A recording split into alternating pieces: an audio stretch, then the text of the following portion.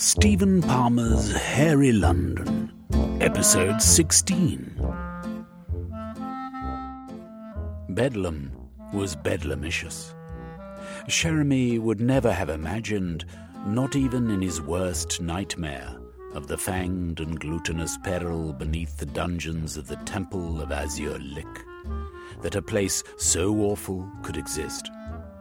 Yet this was no place of monsters. It was a place of people, hundreds of people crammed together in cages, most of them mad, and most of them not mad, about to be sent mad by the injustice of being forced to live alongside the mad. He gripped the bars at the front of the cage and screamed for justice, but the cardboard uniformed goons outside the cage just spat at him and laughed. The cell in which he had been dumped was as large as the back of a house, its walls damp and gunk-befouled red brick, home to 20 inmates, more if you counted the rats. Jeremy counted the rats because they ate half the food, if you could call wet bread and hell mash food.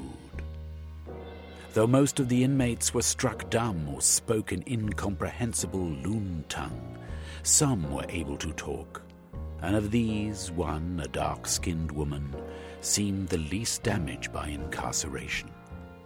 At the end of the evening of Jeremy's arrival, as the goons called for silence and spread soporific smoke from censers, she approached him with a damp cloth and said, "Place this over your mouth."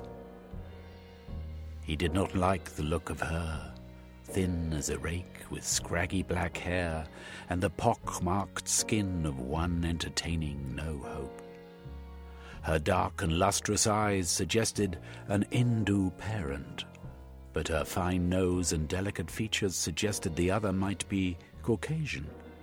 Gruffly, he said, "What do you want from me?" "You seems a main of the gentry," she replied. He glanced away. Her speech was rough-accented, and he wanted no truck with even the sanest bedlam inmate. But as the stinking smoke began to waft into the cell, he took the cloth and placed it over his mouth, following her to a dark recess in the further wall. "Who are you?" he asked. "Mrs. Grote," she replied, "of East Acton." Jeremy grunted. Really? And was your mother a native slave?" "She was an Hindu princess, she was," Mrs. replied, somewhat annoyed if her expression was anything to go by. Jeremy sighed. "What's this cloth business for?" "Stops the smoke sending you to sleep." He grunted again, already bored of the conversation. "As if we've got anything to talk about," he muttered. "I might be mulatto," she replied, "but I am a person." "I'm sure you are." Mrs. took a pace back, scowling. "There's no help in some peoples." "There's nothing mere help can do," Jeremy retorted. "I'm stuck here for life, and all for something I didn't do. How would you feel?"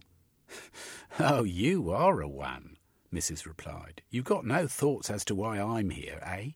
"Well, why are you here?" Jeremy replied with bad grace.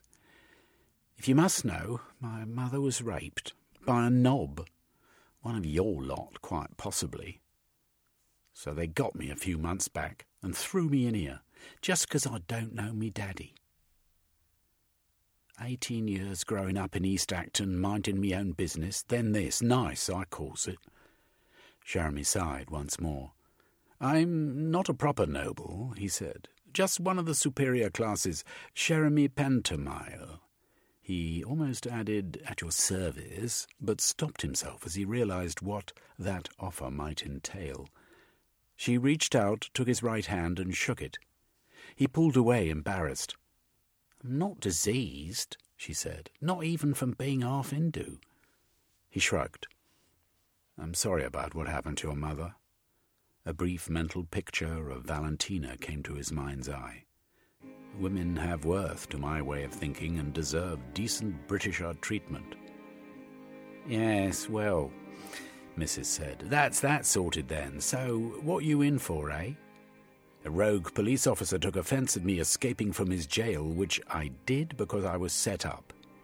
Set up? Opium smuggling, Jeremy said. But I've never even seen opium, still less dealt in it. I'm sorry to hear that, truly I am. Yes, well, we're both here for eternity, it would seem. Doubtless we'll be going mad in the years to come. Mrs. grinned. Not if we escapes. Escape? You're still here. If you know how to escape, why haven't you? She squeezed the bicep of his right arm. Never had the man strong enough for helps. Strong enough? There's half a dozen men here stronger than me. They're all mad, remember? You aren't. I know, 'cause I've been bedlamized a while now. I know loon-faced from sad-faced. Jeremy began to wonder if Mrs. had gone moon-addled during her incarceration. Delusions of escapology. Oh, I sees it in your eyes already, she muttered. Mrs. is a looper, a nut. Escape is impossible, Jeremy interrupted. You're imagining it. He shrugged, then added, I understand, however, anyone would get drunk on dreams of escaping this place. But it's truth. Let me show you. Look yonders. She pointed at the blank wall. He said in a matter-of-fact voice, I see brick, lots of brick, and mad people sleeping, leaning against the brick. We're lucky they placed the brazier to the side of the wall tonight, Mrs. said, throwing shadows of bricks and mortars. Shadows? Don't you see a shape in the wall? The light was fire-red and dim. Jeremy took a few paces forward, stepping over sleeping bodies, until he stood a few yards away from the wall. I see nothing except brick, he repeated. Mrs. stepped forward and traced an arc with her hand. There's, she said, an arch, all done up. The bricks is different colours, you sees. Hot damn, she was right. An arch-shaped hole had at some point been bricked up. A fireplace, he whispered, realizing what structure must have been present. Which means a chimney. Jeremy nodded. And a way up out of this cell. But to what? Not here, whatever's it might be, Mrs. said. So, my task tonight is to unblock this chimney? Mrs. nodded. Jeremy rolled up his sleeves, then glanced over his shoulder. In the ruddy light of the brazier he saw a single goon, asleep with his chin on his chest and a line of drool emerging from his mouth. That time is now, he declared. He started the bricked-up fireplace, seeking the weakest mortar. Some of the bricks at floor level, stinking of rat-wee, were so blown they were crumbling. And these he scraped, using just his fingers, for he had no tools. It's no good, missus, he said. My nails won't stand this work, and soon my fingers will be blooded. She thought for a second, then pulled a clip from her hair. Use this to make a hole large enough to get a couple of fingers in, she said. Then use brute's force to pull the mortar away, eh? We'll never gets out just scraping, see? You're correct, he said. I'll try your clip. He scraped for a while, until he made a hole in the damp mortar deep enough for him to push 3 fingers in and feel the back side of the brick. Lying on his side, he tried to get a purchase on the ground. Hold my legs, he said. Anchor me, and then I can try to pull out the brick. Right-o. He pulled. The brick moved. He pulled as hard as he could, until, with a thunk and a fall of dust, it came out. At once a cold breeze wafted over his face. Soot, he whispered. He pulled Mrs. towards him and let her smell the air. Soots, she agreed. A chimney. Encouraged, he pulled out more bricks until the point came when he suspected a section of the wall might collapse. That hole's not big enough for us to squeeze through, he said. We'll have to risk a collapse, alerting the guards. Mrs. glanced at the still sleeping goon. He's in bye-bye, lads. Pull on, Jeremy. We gotta get out soon. He nodded. He had made a hole 1 foot by 1 foot, which would be noticed even from outside the cell. Pulling more bricks, he enlarged the hole until, with a crack and a rumble, a section of the wall 3 feet wide collapsed. Dust plumed into the air. Inmates groaned in their sleep, but the ghoul dozed on. "Now we climb," said Jeremy. The chimney was as black as Africa, a thin flue stinking of soot that fell upon him the moment he entered the fireplace. He coughed, then tried to stop himself coughing.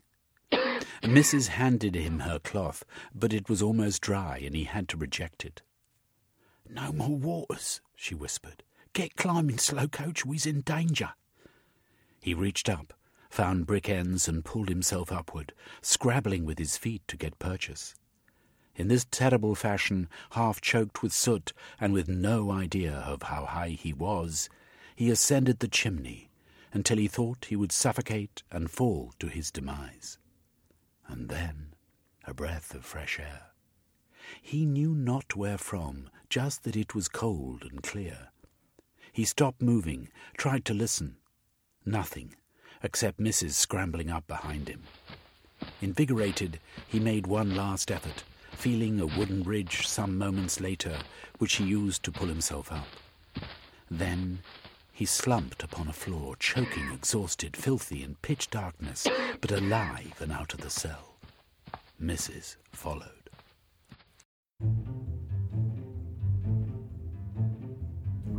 Mr. Freud, the psychonaut, lived at 20 Maresfield Gardens, Hampstead, having been expelled from his place of birth by the Kaiser. There also lived his wife and his daughter Anna, who, rumour had it, was almost as fearless a psychonaut as he. Velveen piloted the Machinora to Maresfield Road, landing in a great tuft of brown hair. The Machinora changed colour so as to blend in with its surroundings as Velveen disembarked. He carried his rucksack on his back, but left the clay figure and the trolley inside the Machinora's wicker capacity. Then he forged a way through the thick street hair to Mr. Freud's front door. A bell tinkled. Velveen, a veteran of the Egyptian baboon expedition, recognized it as one from Cairo. The door opened and he saw a young woman. "Good morning," she said. "Is Mr. Freud in?" asked Velveen. "I am Velveen Orchardtide of the House of Orchardtide." "Yes," the young woman replied. "I'm Anna Freud. Come in. Do. Father's at a loose end. He's lost a lot of clients recently because of all this hair we've been having." "Indeed," Velveen chuckled. "And does he have an explanation for it?" Anna considered this question. "You think it might have its origin in a person's mind?" Velveen shrugged. "Anything is possible in the modern world." Anna laughed and said, "I'll go and tell Father you're here." Velveen waited, pulling his rucksack off to appear more like a gentleman. He had brushed and cleaned his clothes as best he could, but he was aware that he still appeared dishevelled, not least because he had not shaved for days, an event unknown in his life so far. He glanced into a mirror, wiped beads of sweat off his forehead, straightened his cravat. On a side table lay a copy of that morning's Times. He glanced at the headline. Royal Institute scientists focus on Chelsea cosmeticists. Rumour of rogue hairdressers confirmed by PM. "My father will see you in his study," Anna said. Velveen walked into the study to see Freud, dapper in a pinstripe suit and a straw boater, standing beside an Egyptian potato. He glanced around the room to see a painting of Oedipus and the Sphinx, a green tub chair, and a luxurious couch, on which lay a rug patterned in red, yellow, and brown. "A rug from Iran, I note," he remarked. "You have been to Iran?" Freud asked, sitting in the tub chair. Velveen sat back on the couch, arranging the chenille cushions so that he was more comfortable. "I was a member of the Suicide Club's Tehran Expeditionary Force," he said. "Last year we went to rescue the Shah from the red-faced devil boys of Esfahan." "They hate their fathers, you know," Freud observed. Velveen took a deep breath and said, Sir, I have come here on a vital mission. Will you aid me, eh? Certainly, Freud replied. Why not lie back on the couch and make yourself as comfy as possible? Velveen did as he was instructed, then continued, rather foolishly, some might say, though mostly because I found myself short of funds. I signed up to a wager that involves uncovering the true nature of love. Now, Mr. Freud, I am a man who delights in the company of women and marvels at their many accomplishments, but I have never known love, not even been married, not even, well, you know. Excellent, Freud said. What I want you to do is to tell me about your mother. Do not consciously constrain what you say. Do not, to use the journalistic term, edit yourself. Just tell me what comes into your head when you think about your mother. I like her. No, I hate her. I want to kill her. Why do you want to kill her? Because she's a dragon, and dragons must be killed. Like St. George, eh? She flies and flaps around the place, putting everything in order, telling me that God will punish me, praying for me, while all the time my wretched brothers with their simpering faces and stupid cassocks prance around Ely and Lincoln, telling their flocks how bad they've been. It's an outrage. You hate your brothers, then? Asked Freud. No, not hate them, despise them. Are they older than you? Yes. Chumpton is the oldest, with Spagnum the middle one. What comes into your mind, said Freud, when you think of your mother and your two brothers together in some familial setting? I'm being mocked, excluded, laughed at when I look the other way. I remember a picnic we had. They all ate duck and partridge sandwiches, while I had mere ham. Mere ham. It makes me fume to this day that she only gave me ham. And me losing all my hair. Are you losing all your hair? Well, yes, Velveen muttered, embarrassed that he had said such a thing. Going a bit thin on top. But what has that got to do with it, eh? You said it, not me. Velveen frowned, gazed at the ceiling, then shut his eyes. I suppose, being the youngest of the family, I was ignored somewhat. I'm guessing, Mr. Freud. I have no evidence, you understand.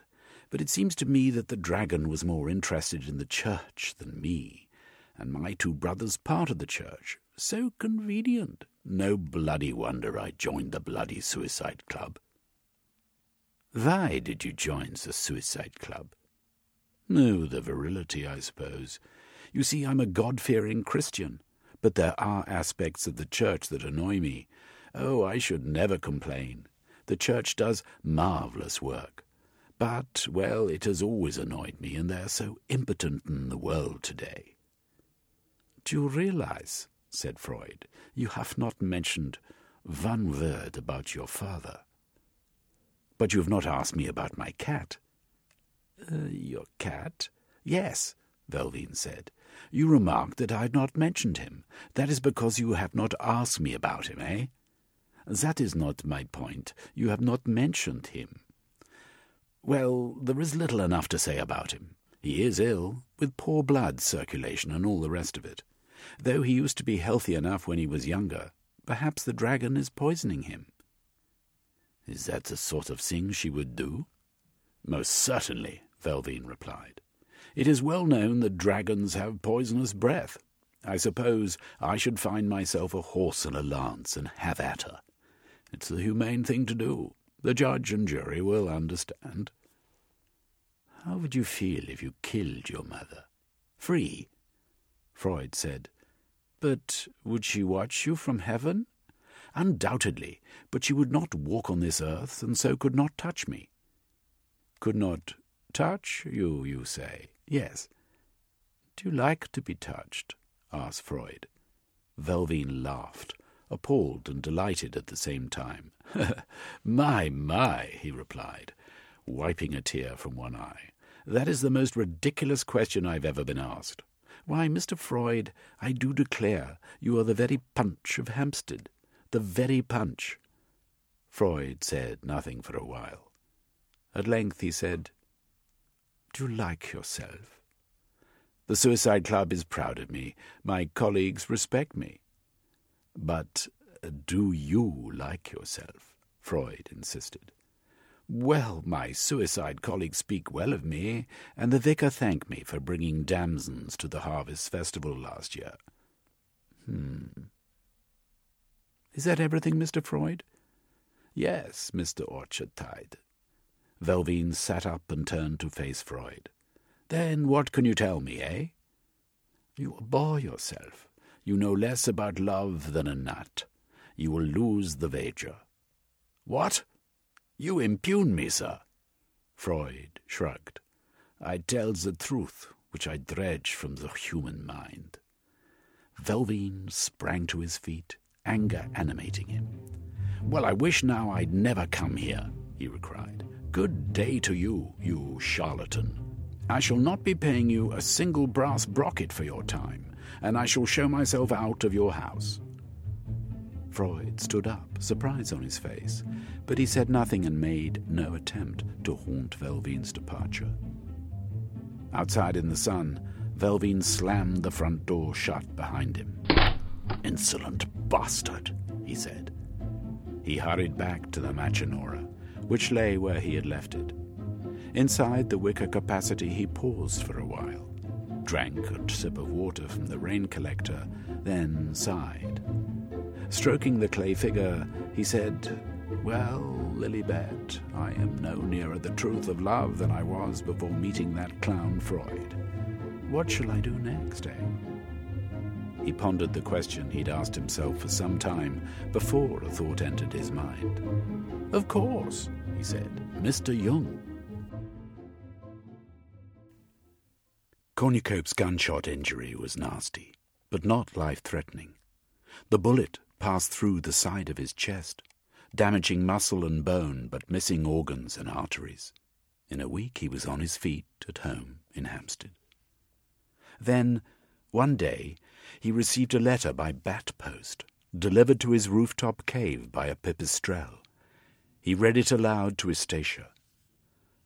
Lord Blandhubble requests the presence of Cornucope and Eustacia Weatherby at the Foreign Office, today at 3 p.m. sharp. Eustatia's face lit up. Perhaps they have news of the hairy plague. Cornucope nodded. Or perhaps it is another mission for us, most likely since Blandhubble wants to speak to us in person. I fret here at home, dearest one, with little to do, and the dread rumour of Cockney disturbances. Me too. He smiled, then hugged her. What a team we make. The Underground got them as far as Holborn Station before the carriages were halted by choking hair, often slipping in glutinous pools of sebum before entering Whitehall, with its clipped paths and ribboned locks. At the Foreign Office they were ushered into Lord Blandhubble's rooms, where, as before, they partook of tea and honey biscuits. "Good of you to come," said Lord Blandhubble. "Travel's becoming more difficult as the hair grows longer." "What do you want of us?" Cornucope asked. "With you being a chap at the Suicide Club, I thought this might be one for you. Do you know Eggenham?" "Small town near Windsor Great Park. Only by reputation." "That far out of London the hair generally recedes, though, as it happens to the southwest, even as far as Virginia Water, it's tough and clumpy. But there is a place down there, a chateau, and in that chateau there is a man." Cornucope frowned. "A man?" "Cornelius Struckett by name, a madman, or so we thought, until I received this from the director of the chateau." Lord Blandhubble passed Cornucope a single sheet of paper, on which a brief letter had been composed.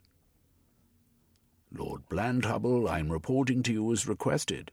Struckett insists he knows the source of the hairy plague. His madness is much reduced, and most of what he says makes sense. Suggest you send down a mindometer so that Struckett may be analysed in depth. Mindometer will need protection, however, as this area is full to bursting with starving tribes. Yours in haste, Viennese Harmonia. Both extraordinary and intriguing, Cornucope remarked. My wife and I are then to be the protection. Lord Blanthubble puffed at his clay pipe and smiled. My dear chap, he said, I could send any hired muscle as protection. No, you're to be my eyes and ears in that place, as well as protection. I've always had a high regard for members of the Suicide Club, but since the Gandhi incident and that nasty affair, let's say the close call in Swiss Cottage, I've realized the government needs you. More than ever, Eustacia remarked. Precisely. I may even change my attitude to suffering because of you, dear lady. He chuckled. Not really, only joking. So you'll take on this mission? Yes, absolutely. And you, Mrs. Weatherby? With pleasure. Lord Blanthubble stood up. Excellent. I've taken the liberty of booking tickets for you on the Reading Express, leaving from Waterloo at 3:50 this afternoon. Be there in good time, won't you? You can take luncheon at my club in Whitehall Court. Ask for manservant Ponsonby. He'll look after you. Oh, and ladies are permitted there, Mrs. Weatherby, with a bag over their head. I'll have my lunch in St. James's Park, Eustacia replied. At 2:00 that afternoon, Cornucope and Eustacia struggled across Westminster Bridge, then along York Road, which was choked to chest height with thick ginger hair. The station itself was hirsute on the outside, but only lightly bearded inside. Messengers and announcements, written in chalk on blackboards, directed them to Platform 9, where the Reading Express awaited. As with all modern trains, it had been made by the Belgian Seashell Company, using only the finest chocolate. The carriages themselves, third, second, and first class, were made from a mixture of milk and white chocolate, blended so that pale swirls flowed like ink dropped in water through the brown substrata. Windows were made of sugar glass. The locomotive itself was powered by cold steam and looked like a bison on wheels. Its pistons and chambers bunched up as if muscled limbs.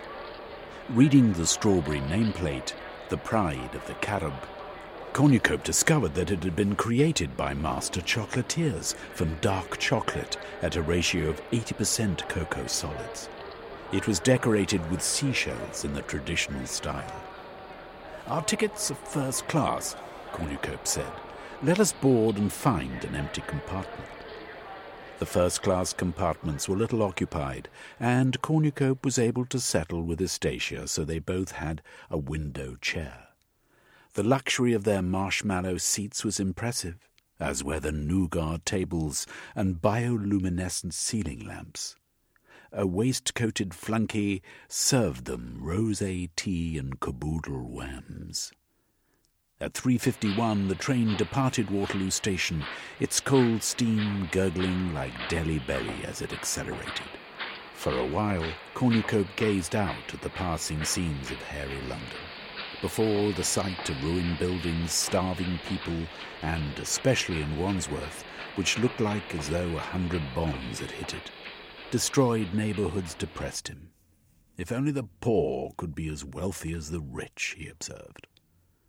To pass the time, he read the contents of his secret dossier, which explained he would rendezvous with the mindometer at Eggenham railway station, from which they would make their own way into the town itself, and then on to the chateau.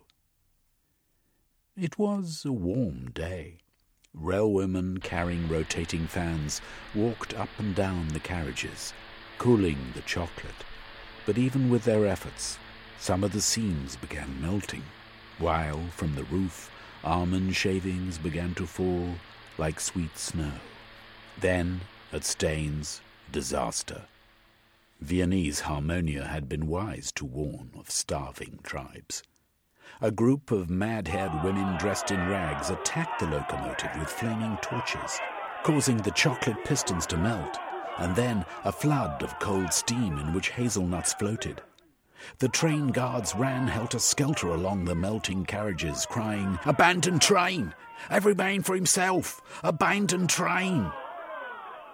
Cornucope and Eustacia smashed a sugar glass window and sprang through, alighting on the railway platform as their carriage melted in a slow torrent of sweet brown goo.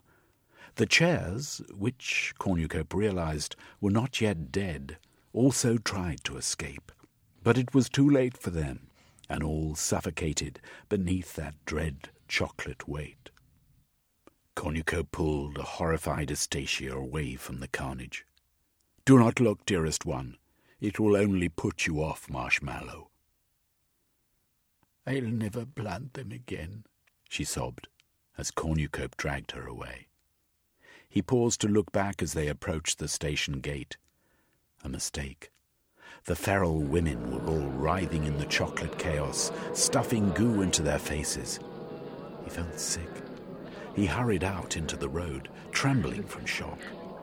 With a score of other passengers, they strode along the road linking Staines and Egg and Ham, the hair soft and brown, little more than ankle-high. But the atmosphere of the place was eerie, and he knew the collapse of London had ramifications further out, perhaps even through all of the land. He shook his head in sad reverie. If he could do anything to uncover the reason for the hairy plague, he would. At Eggenham railway station, he collared the station master and said, "We were told that a certain Mindometer would be here. I'm Cornucope Weatherby. Here is my rail ticket as proof of identity." "Ah, Mr. Weatherby." Station master pointed to a man and a woman standing at the far end of the platform. "Over there, sir." Cornucope led Eustacia to the couple. The woman was of late middle age, he judged, with fine, strong features and a bun of grey-streaked hair. Her complexion was fresh, almost youthful, and she looked healthy. The man was younger, perhaps of Mediterranean descent, with curly black locks, a floppy moustache, and a rascally bearing. She wore a blue bustled skirt and a lace-fringed moulette, while he wore the long frock coat and simulated stovepipe hat of an industrial magnate. "Sir, madam," Cornucope said, offering the pair a bow, "I am Cornucope Weatherby, and this is my good lady wife Eustacia. We are here to collect the Mindometer." "You found us," the man replied. "I am Yegman Spiv, and this is Zarina Ordinary. We are the Mindometer."